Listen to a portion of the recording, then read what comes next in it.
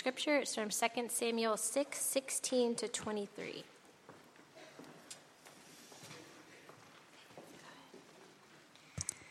As the ark of the Lord came into the city of David, Michal, the daughter of Saul, looked out the window and saw King David leaping and dancing before the Lord, and she despised him in her heart.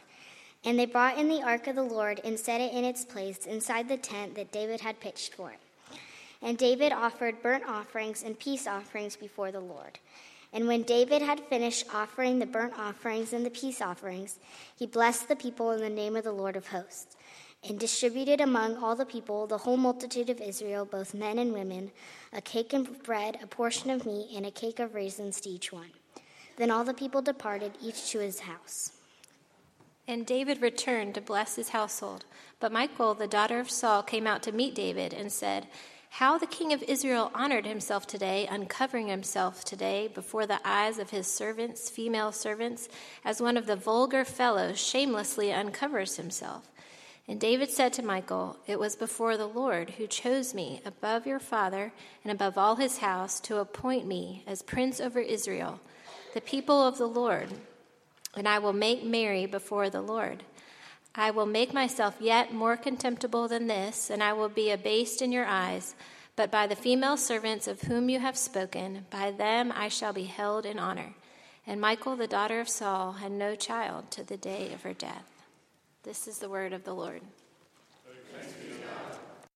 Well, friends, good morning. Once again, my name is James, one of the pastors here, and it is my privilege to open up God's word with you in 2 Samuel chapter 6 as we continue in our Advent series, All Our Expectations. We're glad that you're here, whether you're worshiping in our sanctuary, in our fellowship hall, or online, and we believe that the Lord is amongst his people to teach us in these moments and to speak that word that we ourselves need to hear wherever we find ourselves this morning. So let's go to the Lord together now in prayer. Father, we have sung that all glory belongs to you, and Lord, there's truth in those words. And yet, Lord, we find in the day-to-day nature of life, and the ups and the downs, the joys and the sorrows, that we need help. Help because life can be confusing for us. Help because sometimes, Lord, we don't know what you're up to. Yeah, you may be up to something, but we don't know what it is, and we find it hard to know how to live in the gap. How to live while we're waiting on you. How to trust you with our lives. So come give grace, I pray. Especially, Lord, for those of us this morning who are really feeling that struggle, really feeling that suffering, really feeling the pain of living in the gap. It comes to all of us at one point or another. So be now in our midst, we pray in Jesus' name. Amen. Amen. It's a perplexing text, isn't it?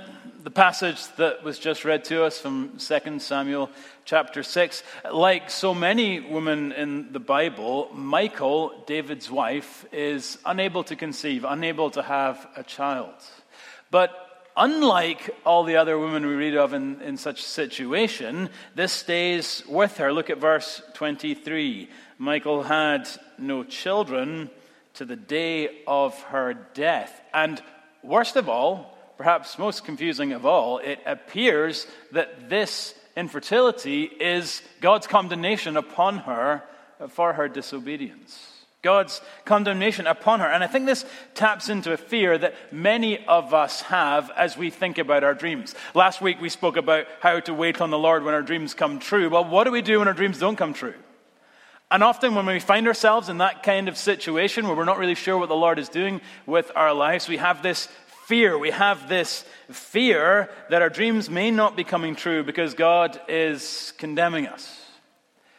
Perhaps you've been unable to find the one, or perhaps you've been unable to have a child, or perhaps you've had children and they're wandering far from the Lord, or perhaps you've been unable to make progress in a job, or perhaps you've been unable to defeat an illness, or perhaps you're in relationships that aren't just going as you want them to go, and we wonder, is this struggle my fault?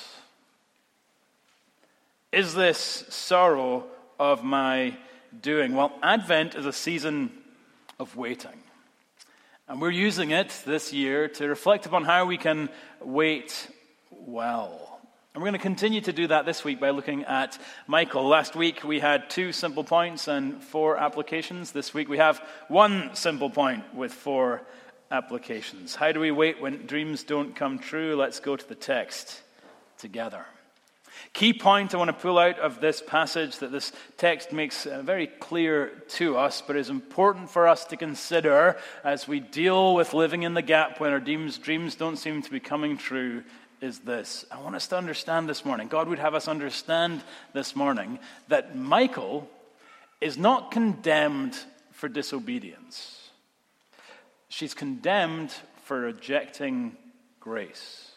Michal isn't condemned for disobedience. She's condemned for rejecting grace. Let's see this point together. As we begin our text in verse 16, we hear that the Ark of the Covenant is being brought into Jerusalem. Now, are you familiar with the Ark of the Covenant? It's probably best to forget everything you learned from Indiana Jones about this ark. Here's what you need to know about it. It's a rectangular box. It's about 4 feet wide by about 4 feet long, by 2 feet wide and high. Inside it, they put the 10 Commandments, so it was a symbol of God communicating with his people. This box was covered in gold, and then on top it was plated with pure gold, what was called the mercy seat, where the high priest would sprinkle blood as a representation of the sacrifice for their sins. But most of all, what the ark was, it was a symbol to represent God's presence with his people. That's what the ark is. This rectangular box, it is a sign, it is a symbol of how God was dwelling amongst his people. And so bringing the ark into Jerusalem, see, that's what's happening in verse 16. They bring the ark into the city of David. That's Jerusalem, the capital city in that day, was a big deal because David is making a statement. He's saying, this symbol of God's presence, I'm bringing it to Jerusalem to make clear that God's presence is not going to be peripheral to this kingdom. This is God's kingdom, and his presence is going to be our focal point. Now, understand, side note, this has absolutely no application to recognizing whether or not Jerusalem is the modern-day capital of Israel. Okay? That's not what this text is about. The application to us is the importance of having God as the center of our lives, a center of the life of the believer, where we find ourselves this morning. He is to be our focus. But we understand the significance of what David's doing, bringing the ark into Jerusalem to say that God's presence is going to be their focus. So it's a day of great celebration. It's the wildest parade you've ever seen in your life. Macy's Day has nothing on this. All the people have gathered, they're shouting, they're playing music, and David is dancing. Dancing as an act of worship. David is not a Presbyterian, apparently, right?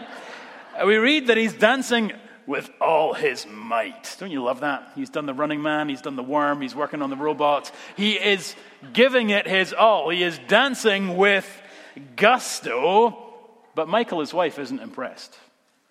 Now, in fairness, most wives aren't impressed when their husbands dance, okay? Amen, ladies, right? It's just not really how it works out. But there's more going on here. More going on. And to understand what's going on here, we need to remember that Michal, David's wife, King David's wife, is the daughter of Saul, a previous king. Now, we know that this is important because the text repeats it 3 times. 3 times this text tells us that she is the daughter of Saul. Verse 16, Michal, the daughter of Saul. Verse 20, Michal, the daughter of Saul. Verse 23, Michal, the daughter of Saul. Now, when you're reading the Bible, just pay attention to what's repeated. It's been repeated for emphasis. It's being repeated because it's important. Now, why is it important that Michal is the daughter of Saul? It's important because it means that she represents the old regime. She represents the prideful, hateful, rebellious line of Saul who hardened their hearts before God. And so we soon see that the apple hasn't fallen far from the tree. Look in verse 16. We read that she in self-righteous pride despises David in her heart. Verse 21, look at it there. She issues this sarcastic rebuke. Raised in a royal home, she thinks that King David is above such a display of dancing. Now we read from an earlier passage that David is dressed in a linen ephod. That's simply the garments that the priests used to wear. So he's not exposing himself unduly, but he has put away his royal robes. He's not decked out in that kind of kingly attire, but has instead put on the humble priestly attire. And Michael thinks he's too good for this. It reveals her conceited, haughty spirit. But David is unmoved. David's unmoved, and he turns to her and says, "You're not impressed with my dancing? I wasn't dancing for you. I'm not dancing for anyone here. I have an audience of one. I'm dancing for the Lord. I'm dancing to celebrate the Lord." And then he says something amazing. Look at verse 21. This is the key words, the words to underline in your pew Bibles, where it says, verse 21, "The Lord chose me. The Lord chose me above your father and above all his house to appoint me as prince over Israel, the people of the Lord, and I will celebrate before the Lord." David has come to understand that everything he has, including his very kingship, is the result of being chosen by God. In other words, everything he has been given to him. He's not earned it. He didn't deserve it. It's all of God's grace. And isn't that beautiful that David, famous King David, doesn't primarily think of himself as Israel's king, kind of prideful possessor of power. He primarily understands himself as God's servant, a humble recipient of grace. And so, as the chapter ends, David is king and Michal is barren, but these contrasting fortunes aren't a contrast between David's obedience on the one hand and Michal's disobedience on the other. That's the wrong contrast. David isn't king because he's been so obedient. And likewise, Michal isn't condemned because she's been disobedient. The contrast in the text is between the receiving and the refusing of grace. So David isn't king because he's been obedient. He's king because the Lord chose him. The Lord gave it to him of grace. And Michal isn't condemned because she's been disobedient. She's condemned because she refuses the Lord's grace. Now, this notion that Michal is condemned not for disobedience but for refusing grace is really confirmed by the larger context. It's really confirmed by what the Lord does next. Because do you remember how God does decide to extend David's family? Remember how he does decide to create this family tree that will eventually lead to Jesus? Does he go out and find an impressive, obedient person? Someone unlike Michal, someone pure, someone religious, someone obedient? No. He goes out and he finds Bathsheba. Bathsheba, who's not royal, who's not particularly impressive, who's a woman of no account, a commoner. And then in the context of David's sin, this adulterous relationship begins a union that will eventually lead to the birth of Christ. It is spectacularly messy. What's the point? God doesn't look for the impressive, for the respected, for the strong. God does amazing things in and through people who know that they need grace. And so for us this morning, New Testament tells us God chose the weak things of the world to shame the strong, the foolish things to shame the wise. If you're a believer this morning, you can be sure of the fact that you're foolish and weak. And that God has set his grace upon you, set his love upon you, that he might do amazing things in us and through us. Tim Keller to the rescue. In every other religion, the thing that keeps you from God is your failure. Every other religion, the thing that keeps you from God is your failure. In order to get to God, you've got to be obedient. In our religion, the thing that keeps you from God is the refusal to admit that you're a failure. The only thing that separates us from the love of Christ is refusing to recognize that we need the love of Christ. The only thing that keeps us from grace is a refusal to receive grace. The only thing that will keep us from God is not our failure, but refusing to admit that we are a failure. Understand this morning, God doesn't just condemn the disobedient. If he did, he'd condemn all of us and everyone. No, those who are condemned in the scriptures are not those who have failed, but those who have failed and then who reject his grace. And so it is with Michal. She's not condemned for her disobedience. She's condemned for rejecting grace. Well, okay, we say, how does that apply to us? Right? As we think about waiting in this life, and particularly this week as we think about waiting when life's not going as planned, when it doesn't seem like our dreams are going to come true in our relationship perhaps, in our work perhaps, in any area of our lives, when we wrestle with pain and sorrow and suffering, how do we apply this idea to ourselves? The first thing I want to say is, like last week, I just want to be careful. I have 4 perspectives for you, right? But there's no one-size-fits-all answer to this question. And I really hate preaching that says, oh, you've got suffering? Well, here's 4 steps to a happy life, right? That really doesn't do justice to the messiness of life and the struggles that we all experience. So we're not trying to just make this sermon vanish all our struggles away, okay? But we are looking to hear from the Lord and submit to his word. And in that light, here are 4 biblical perspectives that help us wait when it seems like our dreams won't come true. Number 1, we've said that Michal was condemned not for disobedience, but for rejecting grace. Application point number 1, we got to stop and say, friends, remember, there is no condemnation for those who are in Christ Jesus. There is no condemnation for those who are in Christ Jesus. Whatever the reasons Michal was condemned, there need be no condemnation, for all of us can come to Christ Jesus. So, imagine with me, Indiana Jones succeeds, like the modern day Indiana Jones. I don't know who he is, but he's awesome. And we find the Ark, right? We find the Ark of the Covenant, this amazing thing that symbolized God speaking to his people and the sacrificial system and in even his very presence amongst them all. Do you know what we're going to do with it? Nothing. It is of no spiritual value, of no internal significance. I mean, I'm sure, look, we'll stick it in the Museum of the Bible, we'll go have a look at it, it'll be very interesting, it'll all be very nice, but we won't really care. Why? Because we have a new and better Ark. We don't settle for the symbol of God's presence anymore. We celebrate Jesus, who is God's presence. And we don't settle for the 10 Commandments in a dusty box. We come to Christ, who is the prophet that's revealed God's will for our salvation. And we don't settle for some box that we can sprinkle blood on to represent the sacrificial system. We come to Christ, who has sacrificed himself so that we might have life. And in him, Romans 8:1, there is no condemnation. There's no condemnation for those who are in Christ Jesus. There's no condemnation for eternity, and there's no condemnation today. Yes, God might deal with us as a good, tender father, and there may be discipline in our lives, but it is never condemnation. It is never punishment for sin, because sin has already been punished. Sin has already been punished fully by Christ.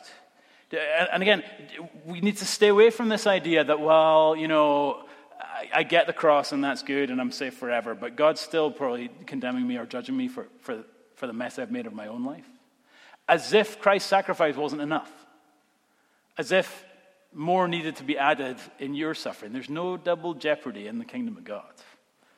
And your sin has been paid for full and free. So there is no condemnation in your life. So, Christian, it's good news. It's good news. Whatever is going on in your life, know that it is not the condemnation of God. And if you're not a believer and you feel condemnation and you feel a sense of guilt and shame in your life, then today, this morning, right now, you can come to Christ and be sure that there's no condemnation for you either. All sin will be paid for, either by ourselves or by Christ, but there's no need for us to be condemned, because we can come to Jesus even now and receive him as our Savior. So, friends, know, when you're struggling in life, there's no condemnation if you're in Christ Jesus.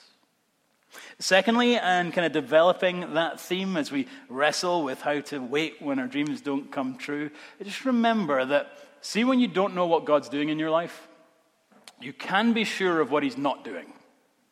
Okay, when you don't know what he's doing, You can be sure of what he's not doing. What do I mean by that? Well, sometimes we don't know what God is doing in our lives, right? You pray for your husband to stop drinking, but he came home drunk again last night. You pray for a loved one to be relieved of their depression, but they just seem to be sinking deeper and deeper. You pray for friends and family and loved ones who don't know the Lord, that they would come to him, but they only seem to be hardening. You're not seeing fruit of these things. And it's hard to deal with. Isn't it hard to deal with? Because how can these prayer requests be anything but good? Surely God doesn't want your husband to be drunk. Surely God doesn't want our loved ones to be depressed. Surely he wants all people to know him. How is it that these things aren't coming about? Sometimes we don't know what God is doing. I feel the same way in my life. Not really know what the Lord is doing with the whole story of my being sexually abused as a child. Why did that happen? I don't really know. I have some answers, but they're not good enough. They're not good enough to make me say, oh, I'm glad that happened. Right? It's a wrestle. It's a struggle. It's a difficulty. Why was that part of the plan? And hey, friends, see if you've struggled with this too, if this is part of your story. Isn't this whole Me Too movement both empowering and crazy triggering? Right? If this has been part of your story, I just want you to know that this is a church where you can talk about that. This is a church where you can come to your leadership. This is a church where you can be honest about this brokenness. And we're not going to be able to magic it away, but we will walk with you and help you to carry this differently. Point being, though, all of the stuff in our lives that we don't really understand, we don't really know what God is up to. And the point I'm trying to make is that as we search for answers, it's really easy to reach the wrong conclusions. So as we seek the right answer, it's all too easy to settle on the wrong answers. Because when these things happen, we always try to figure out a story that will make sense of this. Right? Find a way to understand what's happening to us. And so often we'll do one of two things. Often, as we seek the right answer, we'll reach the wrong conclusions about God. We'll say, well, this is happening in my life because God isn't really good. Or God isn't really wise. Or God isn't really just. Or God isn't really as powerful as he says. He's not really loving like he says. And we want to be careful. We want to be careful that as we seek the right answer, we don't reach the wrong answers about God. Sometimes it's not the wrong answers about God. Sometimes it's the wrong answers about ourselves.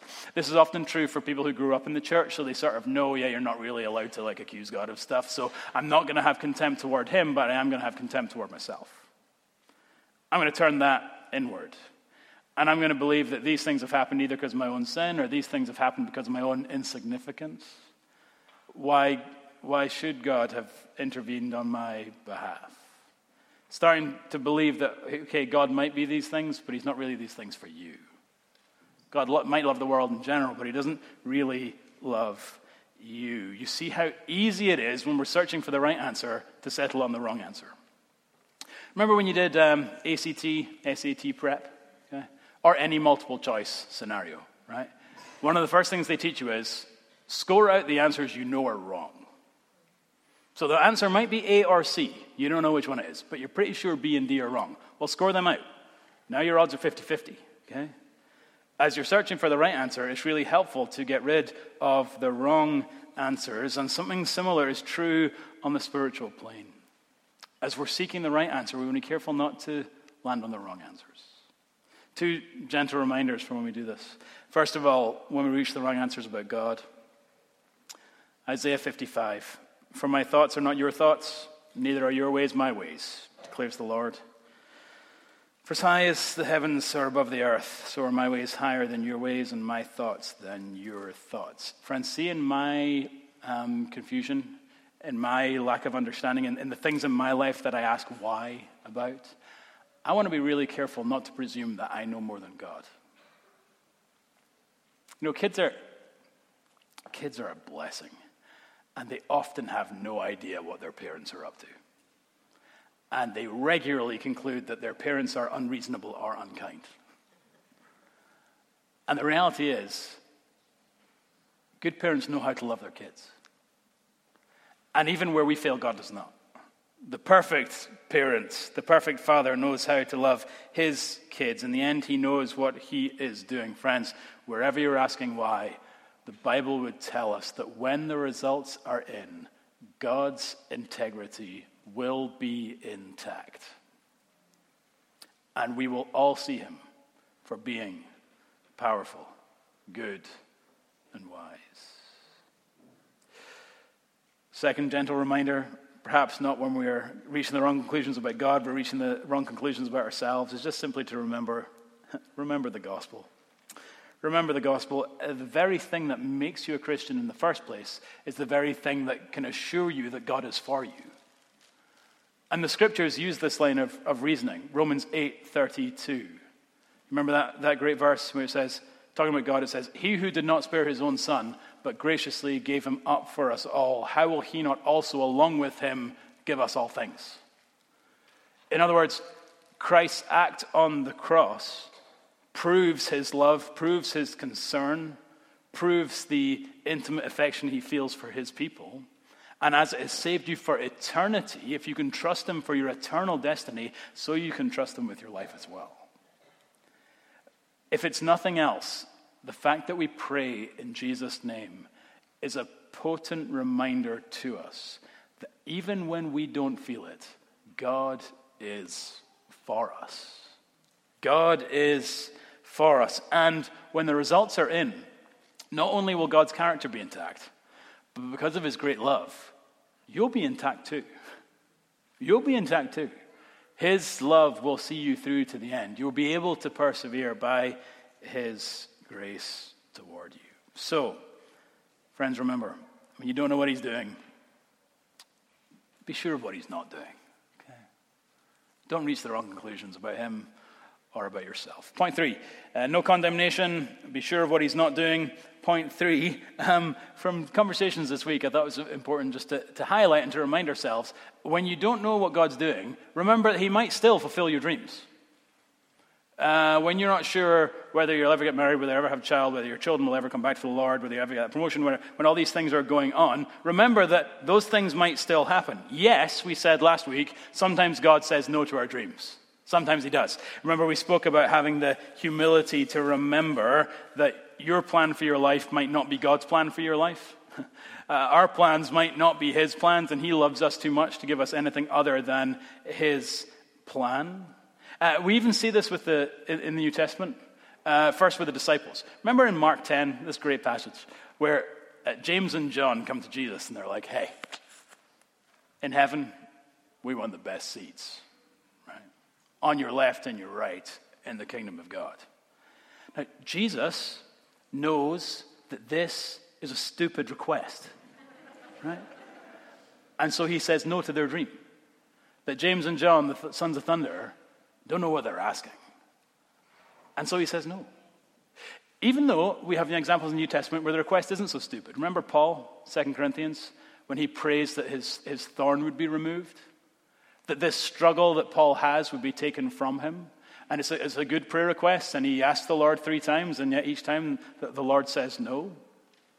Why? Because God had decided that he was going to make his strength perfect in Paul's weakness, that he was going to glorify himself through this very struggle. The point is, God does sometimes say no to our dreams. He's not a cosmic vending machine where you press the right button and soda comes out. He's wild, he is unruly, but he is full of love. He cares about us more than we care about ourselves. So like any loving parent, sometimes he says no. But that's not the point I'm trying to make right now. The point I'm trying to make right now is, remember, sometimes your dreams will be fulfilled later, because sometimes God isn't saying no, sometimes he's just saying wait. Sometimes he says no, but sometimes he's saying wait. Don't we live in an instant society where faster always equals better? So we have express lanes. Not just on the road, but like in the supermarket.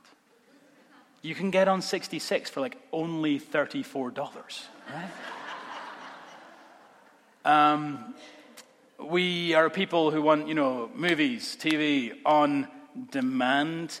And ever since we were children, we've hated to hear the words, "not yet."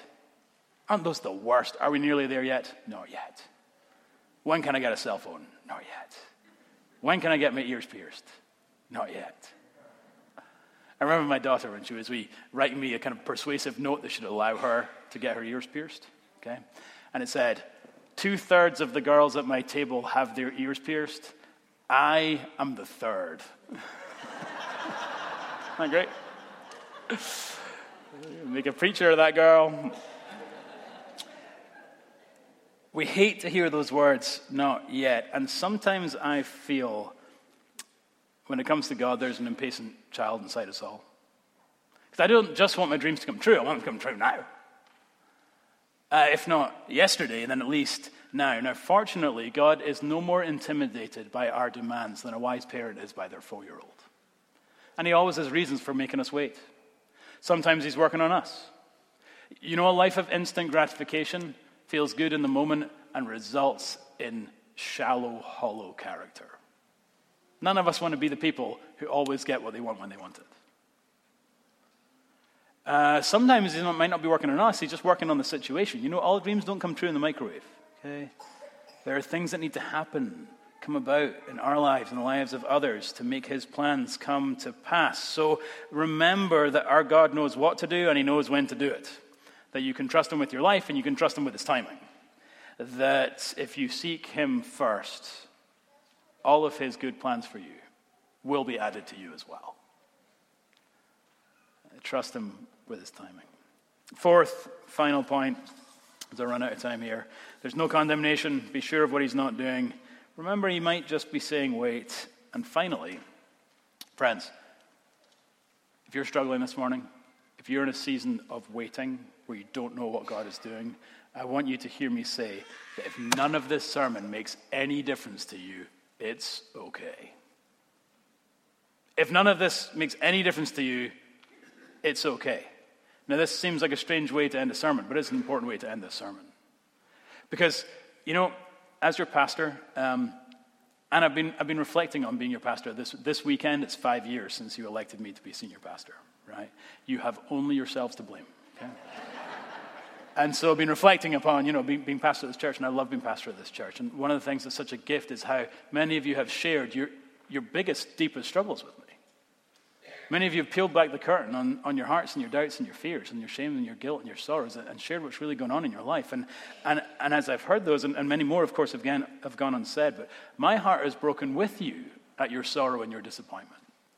There are some things, it seems, this side of heaven that will always leave us sad. And we're not going to be that church, like I said at the beginning, who's naive or shallow enough to think that a couple sermons is just going to magic all our struggles away. Magic all those struggles away. I want you to know, if these words sound empty because you're struggling, it's okay to be sad. You know, it's even okay to be angry. It's even okay to be angry with the Lord. He loves us enough to let us do that. And in time, he'll work in our hearts so that we'll return to him.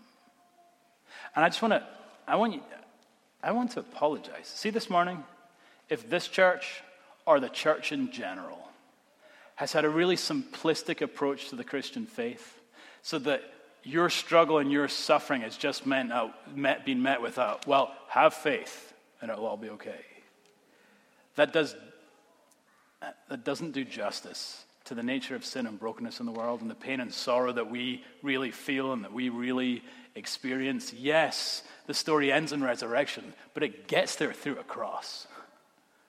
That was Jesus' story, and that's going to be our story as well. So we want you to know that struggling, if this kind of seems hollow to you, that doesn't mean you're a bad Christian.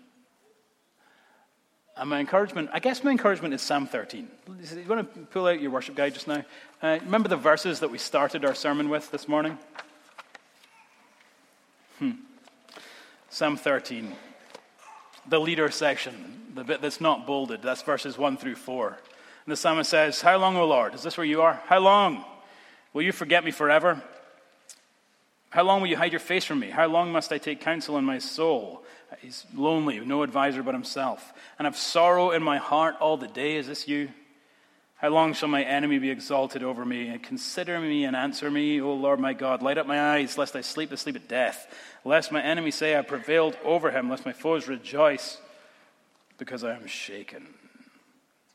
The psalmist is in a season of struggle.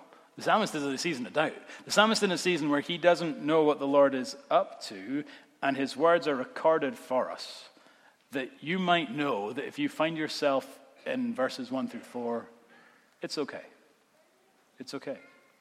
And at the end of the day, verses 5 and 6 will come. Look at the bold section. But I have trusted in your steadfast love. My heart shall rejoice in your salvation. I will sing to the Lord because he has dealt bountifully with me. You may be struggling now, but the Lord will bring you to verse 5. Now understand, one of the problems, when you read the Psalm, right, we think that the amount of time between verse 4 and verse 5 was as long as it took us to read it. Right? That is not the case. Look at what he's describing here. The kind of struggle, or the kind of pain that he's going through wasn't like a momentary thing that in the amount of time it took him to write out the words, everything was hunky-dory again.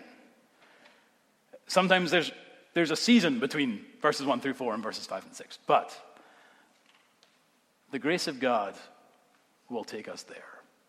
And the grace of God will take you there. And so we want to seek that.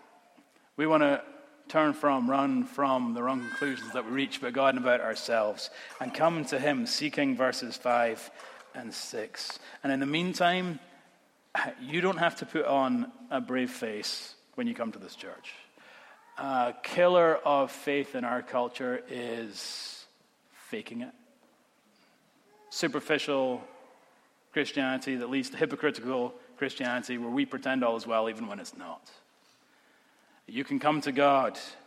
You can share your burdens with him. You can come to your friend. You can come to this church and share your burdens with us. And we'll wait with you. We'll grieve with those who grieve until we see how this story ends. Friends, I'm way out of time. Here's the point. This passage is perplexing. Life can be perplexing. But God loves you, and you can trust him with your life. Let's pray.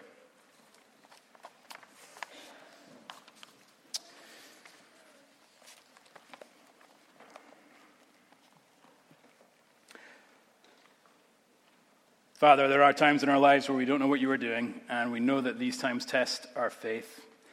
And sometimes they cause us to think the wrong things about you. Sometimes they cause us to think the wrong things about ourselves. So I just pray that you would help us to be a people in whom Christ is being formed. That we would understand the depth of the truth that there is no condemnation for us because we're in you. That while we don't know what you're up to, Lord, we can be sure of some of the things you're not up to. You aren't at work to harm us. You're at work for our good. You've proved it to us in the cross. Lord, we pray as well that you would give us patience. Give us patience for the journey to wait on you and your timing. And most of all, Lord, make us that place where we are just honest and real about our faith. That those who are struggling would feel no shame, but would know that we will wait with them, and that as a family we will wait together until we see how your story ends. And the story ends in verses 5 and 6, where we trust in your steadfast love because you have proved yourself faithful. We pray it all in Christ's name. Amen.